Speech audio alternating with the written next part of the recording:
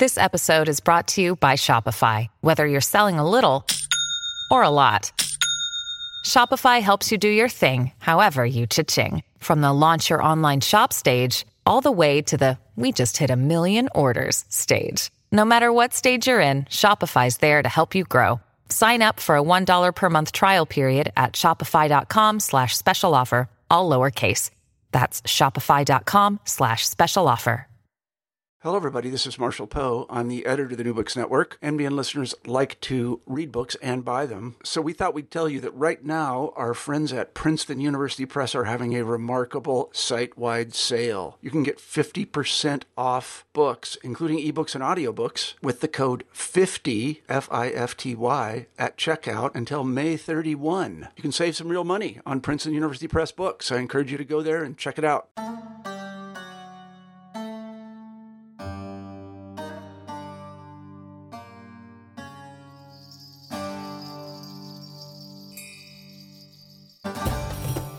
Greetings of peace and welcome to the podcast New Books in Islamic Studies.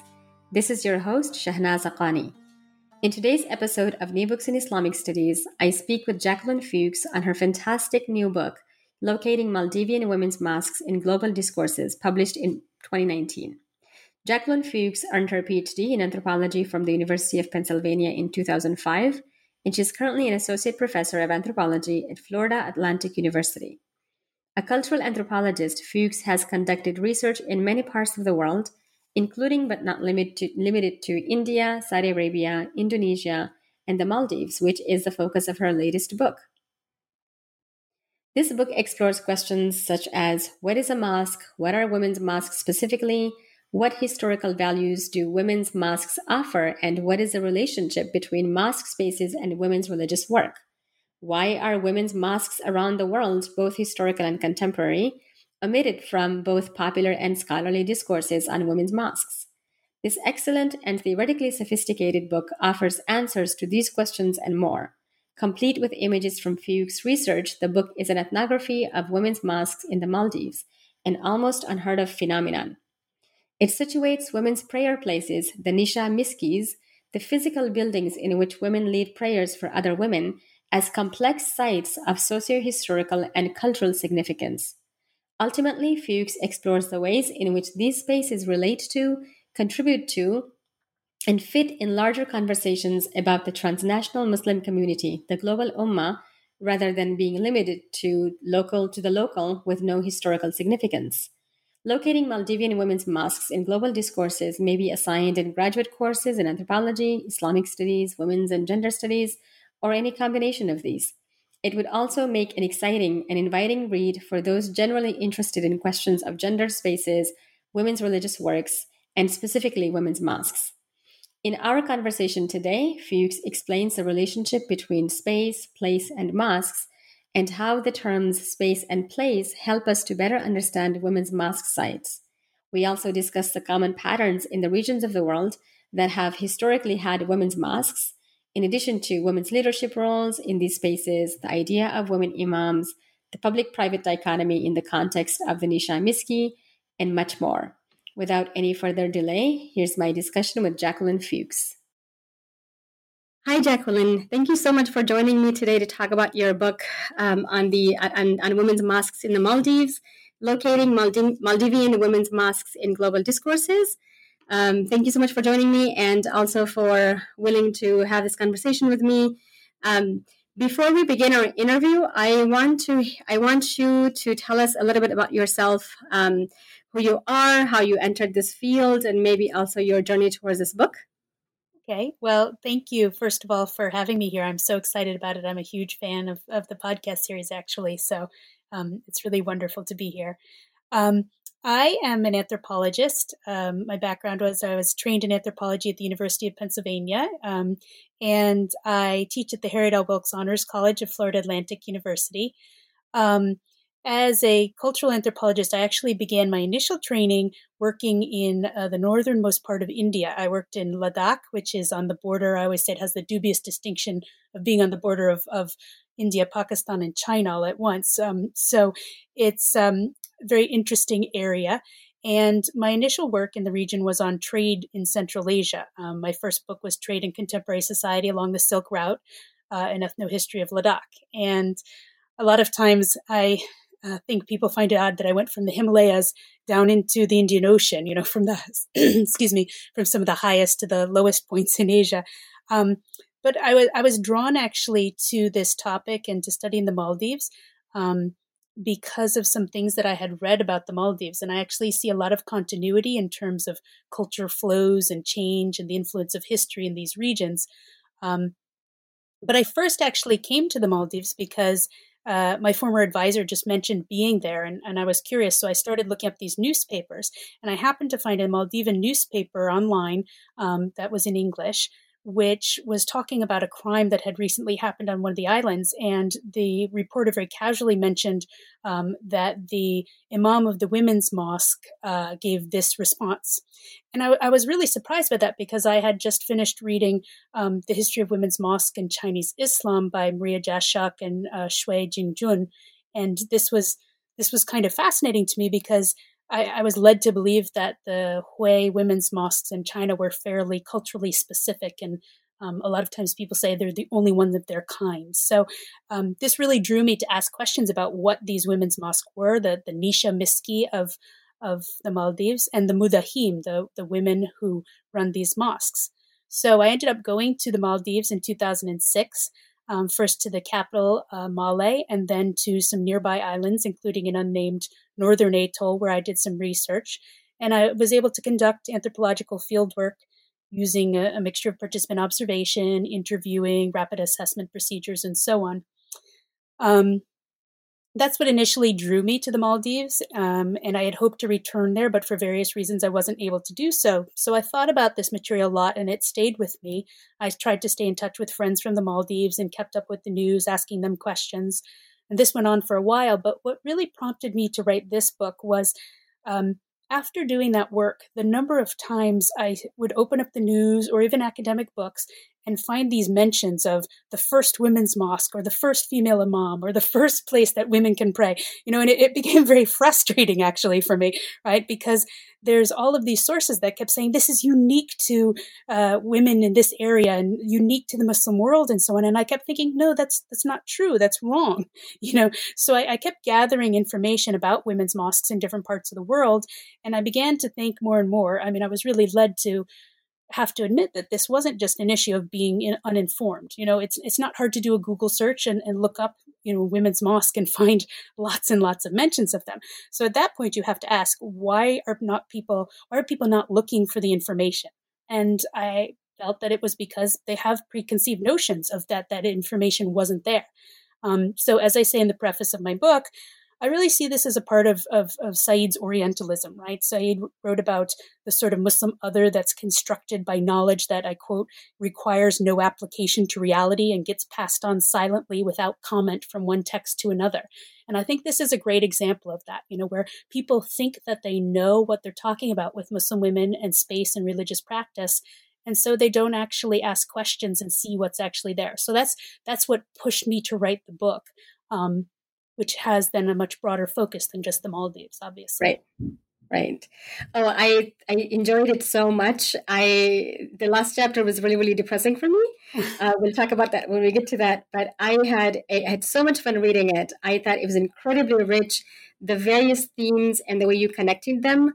It was just all really, really powerful and wonderful. So thank you so much for writing it. I learned, I had no idea, by the way. I never bought into the argument or the claims that, this is the first women's mosque or the first women's mosque in the world in history and so on. I knew that wasn't true, but this was the idea of women's mosques in the Maldives was completely new to me. And so thank you so much for writing it. I got a lot out of it. So what do you see as the overall argument or maybe multiple arguments of the book itself? I'm really glad that it spoke to you because it was a great book for me to write and I enjoyed it. But I think there are multiple strands of the argument I'm making in the book. There is a lot of sort of pieces. There are a lot of pieces that I try to bring together. First, related to what I was just saying about people's preconceived notions, obviously I want to correct some of these misperceptions, right? To give some information about the Nisha Miski, to share the stories of the women with whom I worked and to really put their voices forward. But in the book, I'm really trying not just to describe the mosques and correcting misperceptions. I also want to examine those misperceptions more closely. So a lot of the book is trying to understand why women's mosques are generally missing from larger discussions about Muslim spaces and gender in Islam. And that's why I titled it Locating the Nisha Miski in Global Discourses, because the discussion is very much about trying to pinpoint how this comes into being and what happens when we have these types of talks that exclude some people. So, of course, in addressing this type of issue in the book, I end up tackling some larger religious issues, trying to address what is a mosque, what is an imam, and then also more regionally specific questions as well about the history of Islam in the Indian Ocean, women's roles in the Maldives, the role of island spaces in the Maldives. And all of these points really came together for me at the end, where I make this overarching argument that there's common narratives, and this I mean both popular and scholarly. I don't want to take scholars off the hook here, but there are these common narratives about the so-called Muslim world that omit a great deal about specific local experiences, such as women's mosques, that make global narratives not really representative of actual lived experiences. And then it's quite important in this book that these omissions, and I call them silences in relation to Michel Rolfe Trio's work, Silencing the Past, these silences aren't just blank spaces or mistakes. I argue that they're crafted and shaped by different historical narratives, as well as the contemporary political and economic patterns and other influences that I talk about in this book. So I try to bring all of these points together to make that argument.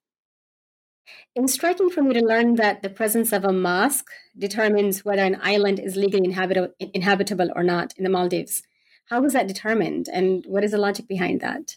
Yeah, I give a few examples of this in my book, where people talk about this, where people spoke about it to me in the Maldives, as well as some sources on this.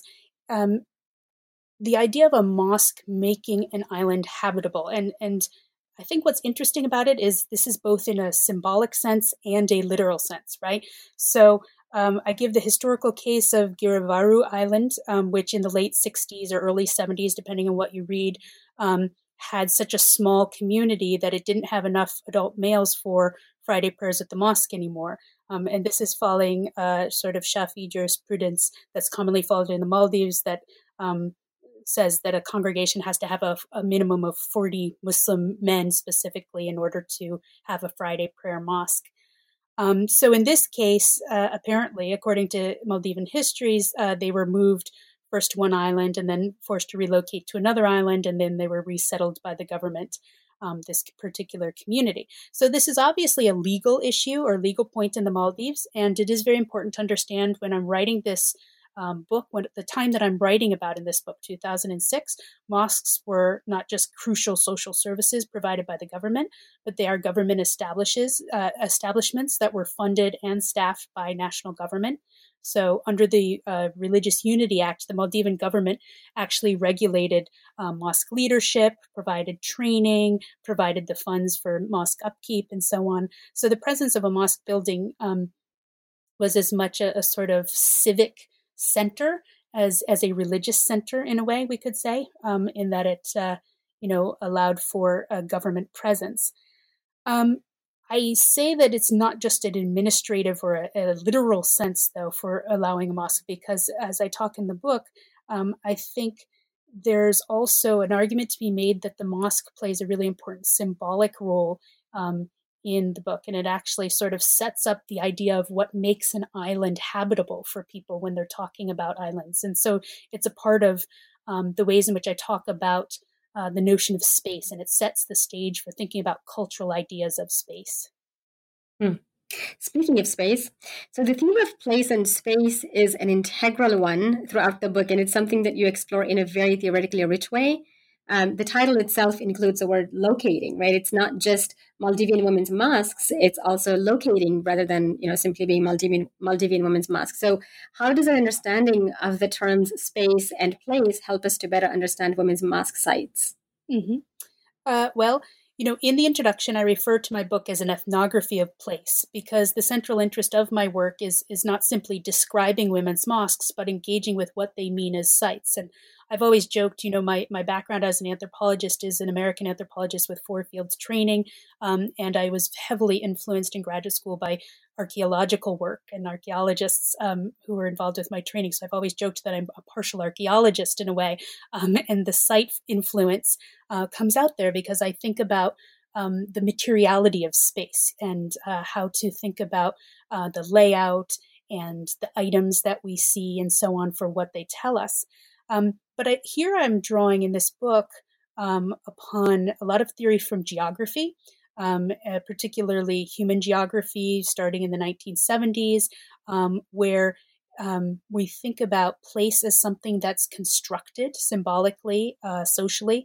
So the concept of place kind of de-emphasizes the physical location of a space and allows for a more complete recognition of the ways in which meanings are assigned to those spaces. So we think of the site as the ways in which people make sense of them, right? Places are spaces and how they're experienced. Geographer Tim Cresswell called places things to be inside of, sort of containers of experience. I think another way of thinking about this, I always tell my students is that saying, you can't go home again, after you've left a place. Like you can return to a place that you once lived in the past, but that doesn't make it your home anymore, right? Because home is a place. It's not just the site. It's the meanings and the interactions with the site and the history and the feelings and the relationship to that site. So if we think of place as this container of meetings, with context, then it means that there's a temporal as well as spatial element to it. And I want to explore this idea in my book. So I use Henri Lefebvre's work on space to think about how time contributes to shifting meanings of place as well. And this helps me to develop my whole argument about how women's mosques are built up as places, both in local and global discourses, and really everything in between, because I talk about local discourses, national, regional, and global. And my ideas about space and place then in the book kind of allow me to challenge a lot of the ubiquitous generalized narratives about mosques' spatial practices, right? The things that people assume about mosques, particularly about mosques and women, as these sort of static truths. Because if we recognize that space turns into place through the ways in which people interact with it, then we have to take seriously what people are actually doing.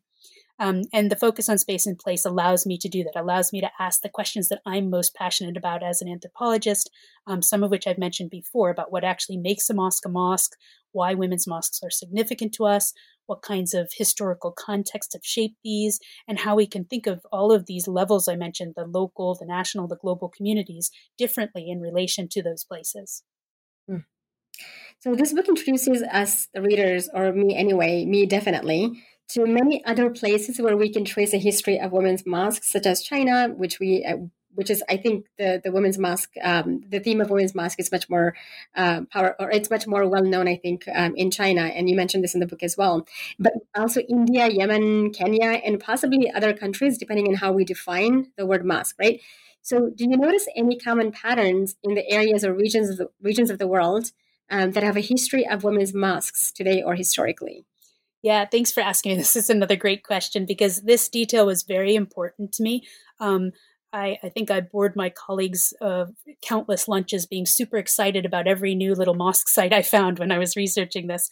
But the information that I bring forward, particularly in chapter 5, where I'm thinking about all of these accounts that I've found about mosques historically and contemporary and trying to put them together, it just started out as my notes, right? When I was trying to bring together the evidence that would refute these generalized assumptions about, oh, this is the first one, oh, these don't exist. But as I started bringing these together, I noticed some really interesting patterns. So I found histories of women's mosques, as you mentioned, in a lot of different places. The very famous one is the Hui communities of China, the Nusi, and it, I think, is the best known one. But the Lakshadweep Islands off the coast of India, the Comoros Islands over by Madagascar, coastal Kenya, some sparse but interesting, intriguing historical mentions in India and Yemen. some other types of prayer spaces that, depending on how you talk about a mosque, may or may not be considered, such as the surau. I'm sorry, I can't say this, but it's surau in some parts of Malaysia and Indonesia, the Jaka Jigin in Senegal. These were all really interesting historical mentions. Then, of course, there were the contemporary women's mosques initiatives that I also just wanted to bring into the discussion. Somalia, South India, Afghanistan, England, Denmark, the US, all of these places where people are talking about women's mosque spaces in new ways. But it's the historical discussion that I was really interested in talking about a pattern with. And so I came back to that in chapter 7 of the book, because I argue that this pattern, or at least the probability of a pattern, and it's very hard to say, that this is a conclusive evidence, but there's a probability of a pattern based on this evidence, because if you look at some of these places that I mentioned, all of these places are meaningful when we see that they sort of mirror the historical movement of people and ideas in the Indian Ocean histories. So almost all of these places are historically linked through trade and the historical presence of Hadrami traders from Yemen, contemporary adherence to the Shafi school of jurisprudence because of those historical links. And that was super exciting to me, because the more I thought about it, I thought, well, I mean, that's quite interesting, and it challenges a lot of Indian Ocean historical narratives, because historical narratives about the Indian Ocean rarely feature women as travelers. Usually you hear about men moving around and women are stationary. Often they're, local wives that are left at home, or, port-based family business runners if they're active in the business in Indian Ocean histories. So they're generally discussed as being the sort of bearers of culture rather than religion. And to think about women's patterns of shared women's practices that could possibly link these sites together was really intriguing to me. I see so few mentions of women in regional histories of Islam in the area. And this is something that I've been working a little bit more on since this book, actually. But I noticed, for example, recently I was reading a book about kinship-based religious networks. And, kinship-based religious networks are formed by heterosexual marriages specifically, necessarily involve women and men, right? And yet the book focused primarily on the notion of brotherhood for kinship models for this kinship system. And I thought, well, if they're formed by marriage, there's other models to consider here, right? But it wasn't really addressed. So, this is just one example. But one of the arguments I tried to put forward in chapter 7 of this book is that a lot of these versions of Indian Ocean history support androcentric understandings of Muslim community in the Indian Ocean, not just contemporary community, but the past, and how Islam came to spread in Asia in general. These are ideas that basically relegate women's practices to the local and interpret women's religious sites, like the women's mosques, as spaces of purely local significance. And so the idea of potential historical patterns was super exciting to me, because it really disrupts these assumptions. And it suggests that we need to think about other possibilities, a possibility for exploring how all of these women's mosques and related prayer spaces may be linked together historically. It's a really exciting line of questioning that I think needs to be brought into the sort of historical discussion, because it does challenge the assumptions that we have about women's mosques in each of these places being unique, culturally specific, modern phenomenon, and in general challenges this idea that they're peripheral to histories of the so-called Muslim world. So that is why those accounts were particularly interesting and engaging for me to consider. Certainly. So back to the Maldives. There are some really fascinating differences between the government and the local women's narratives of mosque development. So, for instance, the women are telling you that the mosques existed in the 1950s in their childhood, but the government brochures, for example, are telling you no, they were developed after 1979. Yeah. So I'm interested in why this discrepancy, and also what does the government gain from claiming that it was later? Yeah, so, this was interesting. When I went to talk to government officials in Male, particularly in some of the ministries that were associated with this, I was told that the Nisha Miski, the women's mosques, were first developed by women's committees on the islands, and that these women's committees were sort of social, civic groups that had been formed by their 1979 National Women's Committee because they were preparing for the 1985 United Nations World Conference on Women in Nairobi, which was a very interesting detail and sort of made me ask a lot of questions about global influences, notions of gender and how they sort of can impact people's lives. But these government officials thought of the Neshamiski when they were talking about them in these interviews as these government projects basically to get women outside of the house and to have a particular form of women's advancement in the islands. And I was surprised by that. But then shortly after, I went out into the islands. And as I say in my book, in the Maldives, when you talk about the islands, that's all the other places besides Malé. Malé is also an island, but it's the island. It's the center of the government. But the islands are other atolls. And as I went into the other atolls and began talking with women in these places, I heard really different stories, particularly when I spoke with the older women. And there was a lot of variation in this. So some of the younger mudahim, the women who run these mosques that I spoke with, said, yeah, I was hired as a government employee, and this mosque was started by the government, and it was built to get women outside the home, and it was the same sort of narrative. But then on a number of islands, when I spoke with older women specifically, I heard very different stories. So in the book, I give one example of a woman that I call Fatimat, and she worked as a mudahim on her island during the 1950s, she said. And she had started very young, but that wasn't even all, because obviously 1950s is before this late 70s, early 80s version. She actually told me that she remembered in her childhood, there was an old Neshamiski made of palm leaves that women in the island would go to, and it had been right in front of her house. So she described this mosque structure made from palm leaves, which is an older form of buildings in some parts of the Maldives. And she told me it was a very simple structure with a low roof. She could even reach the roof as a little girl. She remembered standing up and doing that because she would go for classes, a woman who led Arabic classes there. And Fatimat would go with other girls from the island, and they would learn Arabic, and they would learn to pray, and women would come to pray together there. And the women would take turns. She remembered leading prayers. And the one woman who taught them would often lead the prayers for them. And when I asked her, the dates for that, she was a little bit uncertain about that. But then she remembered that during World War II, this women's mosque was a central meeting place. And she remembered this, she said, because during World War II, her mother had told her that they got rations from the government. And in order for women to get their rations, they had to go to the mosque and write, their names would be written on a small piece of wood at the mosque. And after a woman performed her prayers, she'd turn her wood piece around to let her know to let people know they'd done their prayers for the day.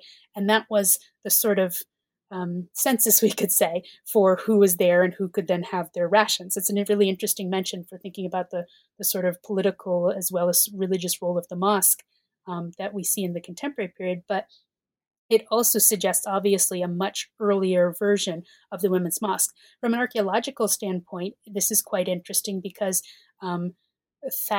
palm leaf thatch buildings don't really show up well in the archaeological record, particularly in the tropics. So it would be very hard to find evidence of this type of building. And I do mention in one of the other cases, in another part in the Comoros Islands, there are these accounts, historical accounts of similar types of buildings for women, although there's no archaeological evidence again. So I was intrigued by that discrepancy, obviously. And I think that there's no easy answer about what's correct. The discrepancy, I think, has quite a lot to do with the varied perceptions of women's mosques. That whole idea of what is a mosque and what is it there for and what makes a mosque, right? The government has a very specific idea about a mosque and its civic and administrative role compared to islanders' perspectives. And so I don't think that every women's mosque is necessarily the same type of place. They may have been sites for prayer, all of them, but not constructed as place in the same way. And on some of the different islands that I visited, they provided different social contexts for women, and women talked about different histories and varied religious meanings to them. So I think in some ways the Nisha Miski title, or the Women's Mosque title, is a catch-all for some much more varied ideas about the types of spaces that women use together in the Maldives. Mm-hmm. You discuss the various forms of women's leadership and how these women themselves see their roles as, right? Not all of them identify as leaders or figures of authority. And you encourage us to recognize the ways in which these women's leadership positions complicate simplistic expectations of what it means to be a female leader, so they're not necessarily going to be feminist or support or endorse feminist values. So when are they authority figures, whether according to them themselves or to their communities? And I'm especially interested here in your conversations with these female leaders. I had so much fun reading those, and both for this book and for any other research that you've done, talking to women about their leadership positions. Yeah, I mean, it's been my good fortune to be able to work with women in many different countries and talk about their leadership roles. So I've done some work in Indonesia, with women who have leadership roles in the pesantren, the religious schools, with Alima, the religious scholars in northern India, with Saudi women at universities who have formal religious degrees and teach religious studies at women's universities, as well as the Mudahimin in the Maldives. So it has been very interesting for me to sort of think about these all together and compare them and think about what women's religious leadership specifically means. In chapter 6, I tried to bring a lot of these together, and also I brought together literature on some other mentions of women's leadership in Asian Muslim communities, particularly Philippines, Uzbekistan, some examples that I had read about. Both of the chapters where I bring together mentions of women's mosques and mentions of women's leadership, these are sort of putting together resources that I always wished I had been able to just find easily, of, all of these different examples in one place so that you can think about them in relationship to each other. So in chapter 6, where I bring together that literature on women's leadership roles, my goal was really to develop a sense of what religious, scholarly, and leadership roles exist for Muslim women in Asia, to better contextualize the role of the Mudahim, but also to think about how we talk about religious knowledge and practice as a source of leadership, rather than only social influence or social roles. And what types of questions and what types of issues were of interest to women when talking about what it meant for them to be a religious leader. So, for example, I've done some work with Alima in Ladakh, the female scholars. And these are women in Ladakh who went outside of the region to receive formal religious education in madrasas in India, and then later returned to this Himalayan region to teach religious studies primarily to women. They provide religious instruction. They conduct some public teachings in the region. They go around and preach, and they answer questions for women. And when I spoke with these women, that was something they emphasized quite a lot, right? That they provided answers to questions that women may not want to ask male scholars about personal issues, and provide an Islamic perspective on that. So one of the things that I always like to do when I talk with scholars in these different regions is tell them about some of the different cases that I've seen and discussions I've had with other women. And I was talking with one Alima about the Mudahim in the Maldives and described a little bit about the women's mosques and leading prayer. And this woman in India told me that her understanding is that women should not lead prayer. She was very careful to tell me that the Alima of Ladakh pray in congregation with other women during Ramadan, but they don't lead prayers. This was important for her to emphasize, and they only instruct women who don't know how to pray, but they don't consider themselves to be leading prayers. And this was a really different perspective on their role during prayer, which obviously is a central practice in Islam. And very different from the Mudahim that I spoke with in the Maldives, who talked about leading prayer and their role in leading women in prayer in women's mosques. what I find interesting about this is that these aren't, I don't think, what we might just call local variations, individual perspectives from different communities. These differences actually mirror, or actually, I think more accurately, I would say they're real world iterations of more theoretical global debates. So, for example, in the Columbia Sourcebook of Muslims in the United States, Silvers gives us this summary of positions of different Islamic schools, Sunni schools, on women leading prayer, which range from women being allowed to lead other women with no restrictions to it being possible in some situations, to women not being not supposed to be leading other women at all. So these women's roles that I talk about in this chapter and in this book are the actual experiences of Muslims living with these different perspectives. And I find that really crucial to understand as an anthropologist. Anthropologists are all about the specific and the details of daily life in particular places. One of my favorite quotes is from Clifford Geertz, an anthropologist named Clifford Geertz. And this is a short version, but Geertz says something like, nobody lives in the world in general. Everybody lives in some confined and limited stretch of it, the world around here. So for all of our talk about concepts like the Muslim world, I'm putting heavy air quotes around these, or the global ummah, what people actually live in is their own experiences. They don't live in these general ideas like the Muslim world or the global ummah. They live in their local experiences. And so these women's roles aren't just curious local variations to me, but what those global systems are actually made of. And once we start thinking of that way, then we get back to that main argument of my book, right? If the diversity of what we're thinking of is the world around here isn't being reflected in how we talk about the world in general, which is supposed to be comprised of the world around here, or is experientially, then we need to ask why and consider the gaps between those discourses. You provide a very careful critique of the caveat, and I was a huge fan of this. That identifying women as imams can be problematic because, the idea is that, the caveat is that identifying women as imams can be problematic because they don't necessarily play the same roles that men do as imams. In other words, women's status as imams is more socio-historically bounded than men's status as imams tend to be. But you point out, and I think very beautifully and correctly, that male imams too don't universally play the same role as imams, right? Imams in North America don't necessarily play the same roles as imams in Pakistan, for example. So can you speak to this some more? And why does it matter if these women are identified as imams or not? And what do we gain or lose by using the word imam for female religious leaders when we wouldn't shy away from defining men in such positions as imams?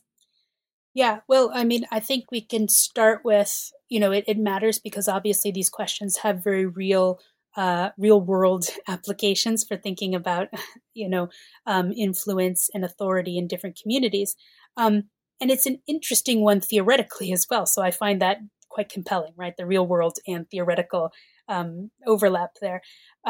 When I spoke with Maldivian Mudahims, it was interesting because when I read about them and when I talked to people who were familiar with their tasks, they were very commonly referred to as imams of women's mosques.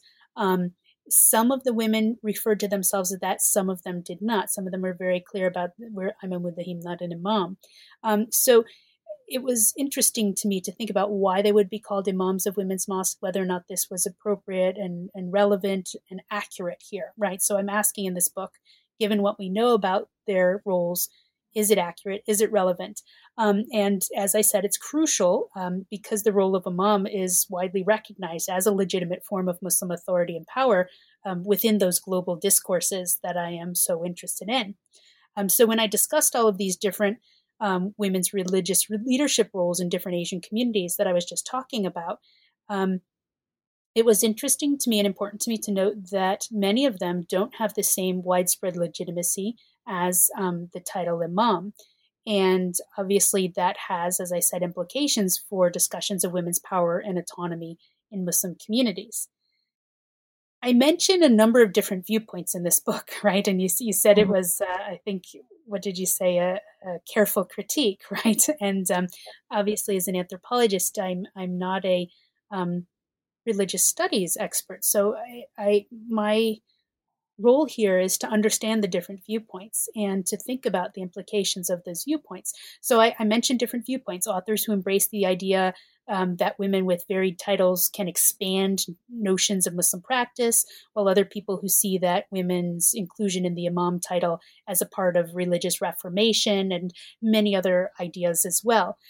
I don't provide any simple answers to this issue, and I don't mean that as a sidestep, because I don't see that as my role here. I hope to contribute to a dialogue that helps problematize assumptions about gender and religious leadership in Muslim communities, and to forward the types of conversations that I would like to see people having that are complex and are engaged and are meaningful and informed. I do think that I was very glad you brought up that point about the men. I do think it's very important to recognize in this discussion that men who are called imams don't all fulfill the same role either. Some of my more recent work in the past 10 years has been on a project in the US, and I've been traveling all over the United States as a part of my American Mosques project and interviewing imams in different mosques. And I've definitely seen variations regionally. I've also seen variations since when I started this project, as the imams' discussions of their tasks have really noticeably shifted over time based on the political climate of the country. And as you mentioned, imams' roles can vary culturally as well. One of my favorite examples of this I gave in the book was an interview I did with an imam in 2010 in Iowa.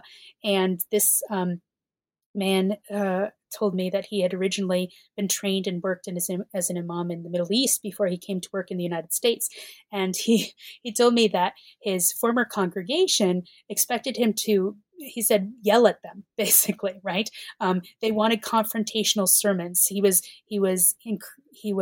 told that he wasn't doing his job if he wasn't yelling at people and chastising them and making sermons that put the fear of God in their hearts, right?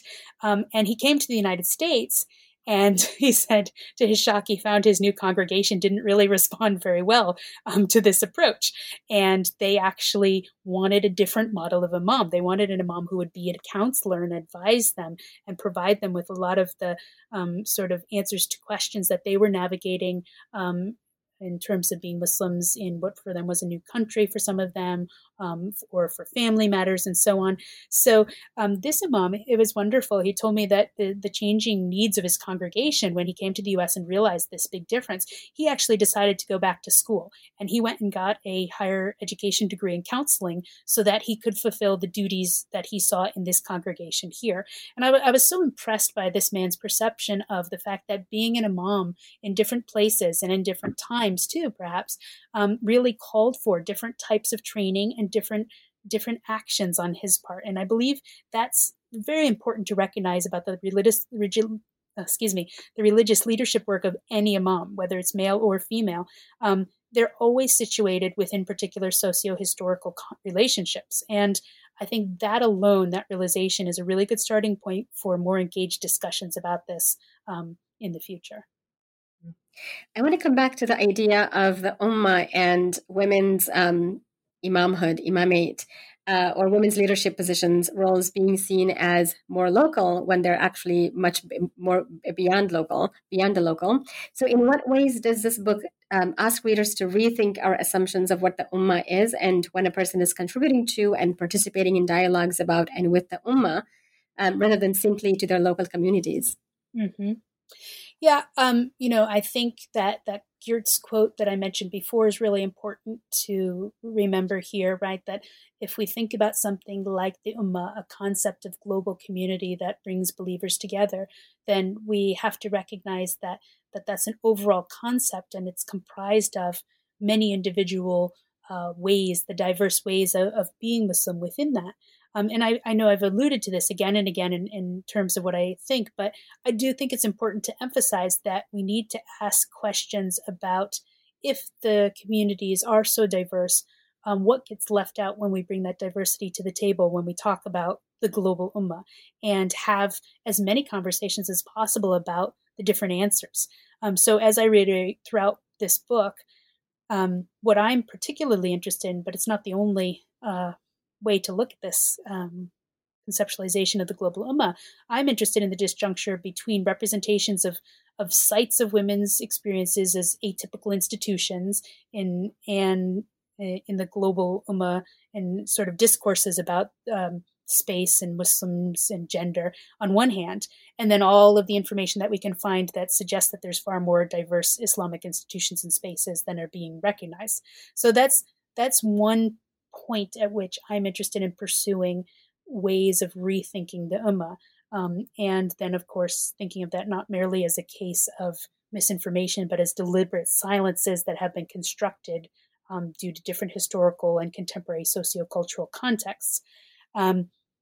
I think the more documentation we can provide about the ummah, about sort of ways in which people are experiencing being Muslim, religious practices, beliefs, ideas, the more inclusive histories that we can provide, and a more expansive understanding of Muslim experience in general. So that's why, although description is not my only task here, I do think the documentation of the details of the Nisha Miski and the Mudahim are absolutely essential for us to begin conceptualizing these larger ideas of community.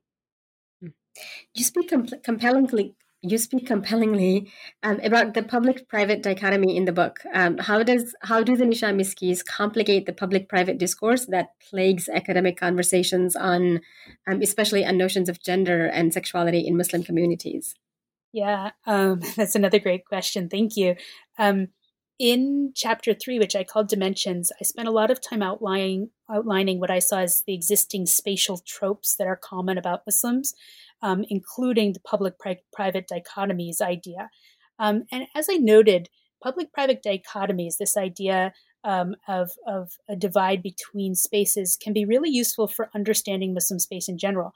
I think it highlights the variety of spaces that can be included in the category of Muslim space. So, for example, once you start talking about public-private distinctions in, again, the quote, Muslim world, people note that it's incorrect to privilege formal institutional spaces as the only spaces for being Muslim, right? So people start talking not just about mosques as sites of Muslim community, but it brings into conversation the relationship to other spaces like homes and schools and markets and so on, all of which can be sites of Muslim community through this framework. So that is very useful when thinking about a public-private dichotomy. Excuse me. But I think at the same time, it's an incomplete model. Obviously, not all spaces conform to this division. I mentioned a few examples in the book of spaces that sort of transgress that boundary historically. And I think that the concept has become so ubiquitous that it's no longer always useful, right? And it's not just simply incomplete. It's not just simply leaving out spaces. It's so common when people write about Muslim spaces that they use the public-private dichotomy, although I do think this is changing. But it has become a reified category, right? That it's just this label for spatial practices that overemphasize notions about gender divides and obscure a more nuanced comprehension of actual practices, which, as I know I've been saying it again and again, is what I'm all about, what people are actually doing. And so reliance on one simple dichotomy doesn't capture the diversity of Muslim experience to me. And I think the Nisha Miski example demonstrates this really well. The women's mosques in the Maldives are sort of a place outside the inside of Muslim homes, right? The government officials who talked about getting women outside the home were thinking of the mosque as outside. But they were also discussed as being inside the Muslim community and Muslim practices, as opposed to other institutions that women might have been more resistant in attending spaces for. And then, as I discuss in the book, there are also other spatial dichotomies which are more relevant to people's lives. So the island, non-island divide, or the national global divide, or the local national divide, were all important in people's lives and help to form their ideas about Muslim spaces as well. So I think there's not simply one fixed site. We're going back to that idea of places again as a container of multiple meanings, and what I would call the multivocality of Maldivian women's mosques as places shows us is that this one spatial trope, this idea of the public-private dichotomy, is just simply an insufficient conceptual framework for understanding what people are actually doing. So in your discussion on the tourism industry in the Maldives, you addressed the excellent question of why it is that despite the fact that the Maldives is a popular tourist destination, knowledge of the Nisha Miskis remains limited. Now, this isn't just about, people who are writing about the women's mosques, such as women's mosques in America, and then declaring that the first women's mosque in history. This is about people who can actually have physical access to these mosques if they want. And they're right there, and they still come out of the Maldives not knowing that this is a thing. How does that work? How is that possible?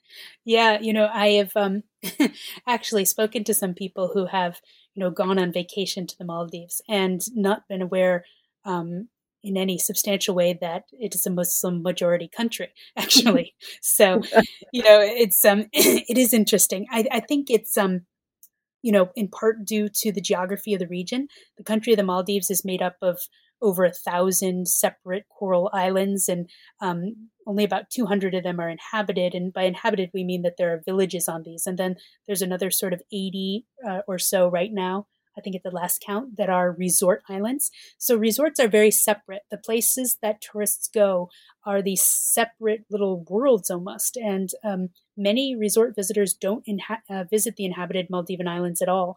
They fly into the Malé airport, and then they're taken either by private boat or by private plane directly to the resorts. Even when people do visit islands, there's often a very carefully orchestrated event that goes on. It's reminded me quite a lot of the sort of cruise ships landing in a port for a few hours. I had the chance to see an island get ready for a visit and sort of open up these tourist shops. And then, even in those tourist shops, I was really fascinated actually to see that some of what was being sold there, most of what was being sold there actually was oriented more towards a general island concept than anything about contemporary or even historical Maldivian life. So when I looked at the tourist shops that people were getting ready to open for tourists coming through, most of the souvenirs that were sold there were actually made in Sri Lanka or Indonesia, and so it was interesting. I had actually just come from Indonesia when I was there, and it was some of the same items that were being sold in the shops there. And this is a demographic issue as well, right? So many of the workers in the resorts in the Maldives aren't Maldivian either. I think when I wrote the book, I think when I was visiting the Maldives, I think I read somewhere that about 53% of resort staff were expatriates.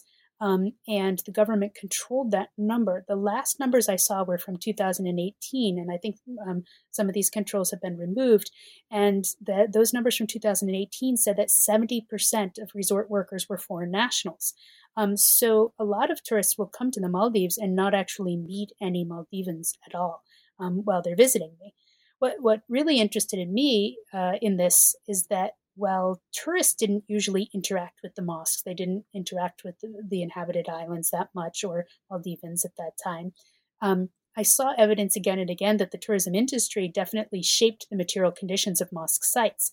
And this was curious in response to this idea of government funding and support for mosques, because I found that some of the most spacious and well-kept Nisha Miski that I visited were actually on islands nearest to the tourist resorts. And with the Heme that I spoke with in some of these places specifically mentioned that men's tourism employment from their island was a major source of financial support for the women's mosques on the island. So I found that sort of gap between people visiting the mosques or being aware of the mosques and the sort of influence of the economic impact of tourism, that difference between that to be really interesting. And then sadly, we learned in the last chapter that the Nisha Miskis all closed down in 2009 and 2010. This was, I didn't know how to deal with this, to be honest. I read it and I took it so personally. I was devastated. Oh. Why? What happened? Like, what even? So what happened? Yeah. I just want to start my answer by pointing to the first part of your question about learning in the last chapter, and maybe we should have had a spoiler alert here. Right? I don't. That's okay. I don't tell readers this overtly until the last chapter of the book. Yes, right? That the Nisha Miski closed, or at least I don't go into detail about it. The fact is actually mentioned in the very first footnote of the introduction. Right? I didn't want to hide it from people. But I wanted to sort of set it apart for a moment, right? But I did mention it in the first footnote because I actually had to explain to the readers who are interested in how I was talking about it, who might know that, why I was using present tense throughout the book. This is actually something I agonized as a writer about for a while. How to explain my choice to use what we call the ethnographic present as my tense in the book. Because it might seem like a really minor grammatical choice, but it was actually a difficult decision because in anthropology, there have been several really valid critiques about using the ethnographic present as a tense that creates this sort of ahistorical pretense of ethnographic accounts, right? That these people exist in a timeless vacuum separate from history. And that's not at all what I wanted to do. So I was uneasy about talking about mosques that may no longer exist in the past tense. But at the same time, I wanted to talk about them in the present tense because I wanted people to engage with them in that manner. And I also think that the ethnographic present is really useful and important because it draws attention to the fact that all sociocultural knowledge is produced in specific moments in dialogues with people. So dialogues during field work, but also during writing, right? When you're talking with yourself about these ideas and what you want to commit. So I actually made what might be a horrific writing decision. I'm sure my old English teachers were sort of rolling their eyes, but I decided to switch around in tenses in this book. And I wanted to explain this in the very beginning of the book for any readers who were noticing it immediately and worried about it, because sometimes grammar makes people, I can't read the rest of this book because the grammar is bothering me, right? But I explained that I switched so that I use the past tense when I'm relating first-person narratives of moments in the Maldives, so that this is the time I was there and this is what happened. But the ethnographic present when I'm discussing my ideas about the mosques, which was, of course, much later than my trip to the Maldives. So I tried to separate out those moments a little bit. And my hope was by doing this is that I helped readers focus on and follow the context in which I was talking about the topic. But then I hope also that this sort of gets you ready for the idea that there's an issue of time passing when I'm writing this book, right? And when I visited the mosque and when I'm writing this book. And on one hand, I want to emphasize that time passing because it's quite significant that the Maldivian government chose to close down those institutions. The simple answer to why that you ask is the political changes in the country. And they're complex, and I think I'll say read the book to find out more about that. But the complexity of those political decisions is only one part of the story. And the closure of these mosques, in my mind, doesn't define them. So I didn't want to overemphasize their closure because I wanted to emphasize what they were as I had encountered them. Also, since I haven't been able to revisit the Maldives since their closure, I can't really speak to the circumstances surrounding that in any detailed way. You know, I've been keeping up with the news, speaking with scholars from the region. My discussions with friends in the Maldives suggest that actually this closure, as with most things, it's a far more complex issue than being presented in the media and official narratives. The gaps between official narratives and women's narratives that I encountered within the Maldives make me hopeful that there are other gaps in these official narratives that we may not be seeing. But I think this isn't, unfortunately, the time where I can access those, and I look forward to hearing from people who are able to do so. So I love ethnographies, and I'm wondering if what your overall experience was like conducting this research, if there were any striking, interesting anecdotes that you didn't get to share in the book that you want to share here. Well, I mean, you know, I mentioned at the very beginning of our discussion that my initial work was in northern India, and that's in the Himalayan region. And it's very, very cold there most of the year. And well, I didn't think this was a huge conceptual shift because of some of the historical trajectories and interests that I have theoretically. in terms of climates, this was a huge shift for me. The Maldives are extremely hot, and I live in Florida, so I thought I would be ready for a tropical climate. But I was really overwhelmed for a while with the heat. But sort of tangential to the heat is the sort of implications of these really bright, warm days. Because I arrived in the Maldives at night. I think I mentioned this very briefly in the book, but I didn't go into detail. I flew in from Singapore, actually, and I arrived quite late at night. And I had arranged for the hotel I planned to stay at to pick me up because I had assumed that coming in past midnight, I would find, the streets empty. And that was, part of perhaps my preconceived notions, having worked in the Himalayas, where, sort of when it's Maghrib, everybody should go home and be with their families, and you don't go out at night, particularly as a young woman or as a family member, so on. And so when I landed in the Maldives and went into the city, I was really amazed to see the sheer volume of people in the streets at night. At first I thought there was some festival that I didn't know about or something happening, because it just seemed like everybody was out. And I came to realize and to learn after some time that there's this sort of thriving night culture in coffee shops and night markets, and people of all ages, young women and men and families, and older people all coming out. And that was really interesting and fascinating to me. It wasn't something that I had ever thought about in terms of the climate and the ways in which it might affect people's lives. But it was really fun and interesting to learn about and to understand just how that sort of rhythm of life was so different from what I had assumed it would be like. Is there anything else anything we haven't talked about here that you'd like the readers and listeners to know about this book, about the research, about your research? Well, I think you have been extremely comprehensive with these great questions. Thank you. It's been really wonderful to get a chance to talk about all of this and share some of my ideas on it. I mean, I hope it's clear from what I've been talking about that this book is something that I'm deeply interested in and love to engage in conversation with people over. That it's not just about the Maldives, although the Maldives are interesting and wonderful to study as well, but that it's about these broader issues, about the ways in which we construct places and construct history, and about the diversity of Muslim experience in general. So I hope that it will be of interest to a very broad readership.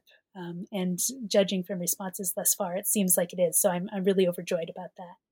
Great. And as we close, what are you working on currently? Any exciting new research right now that you're working on that we can look forward to in the future?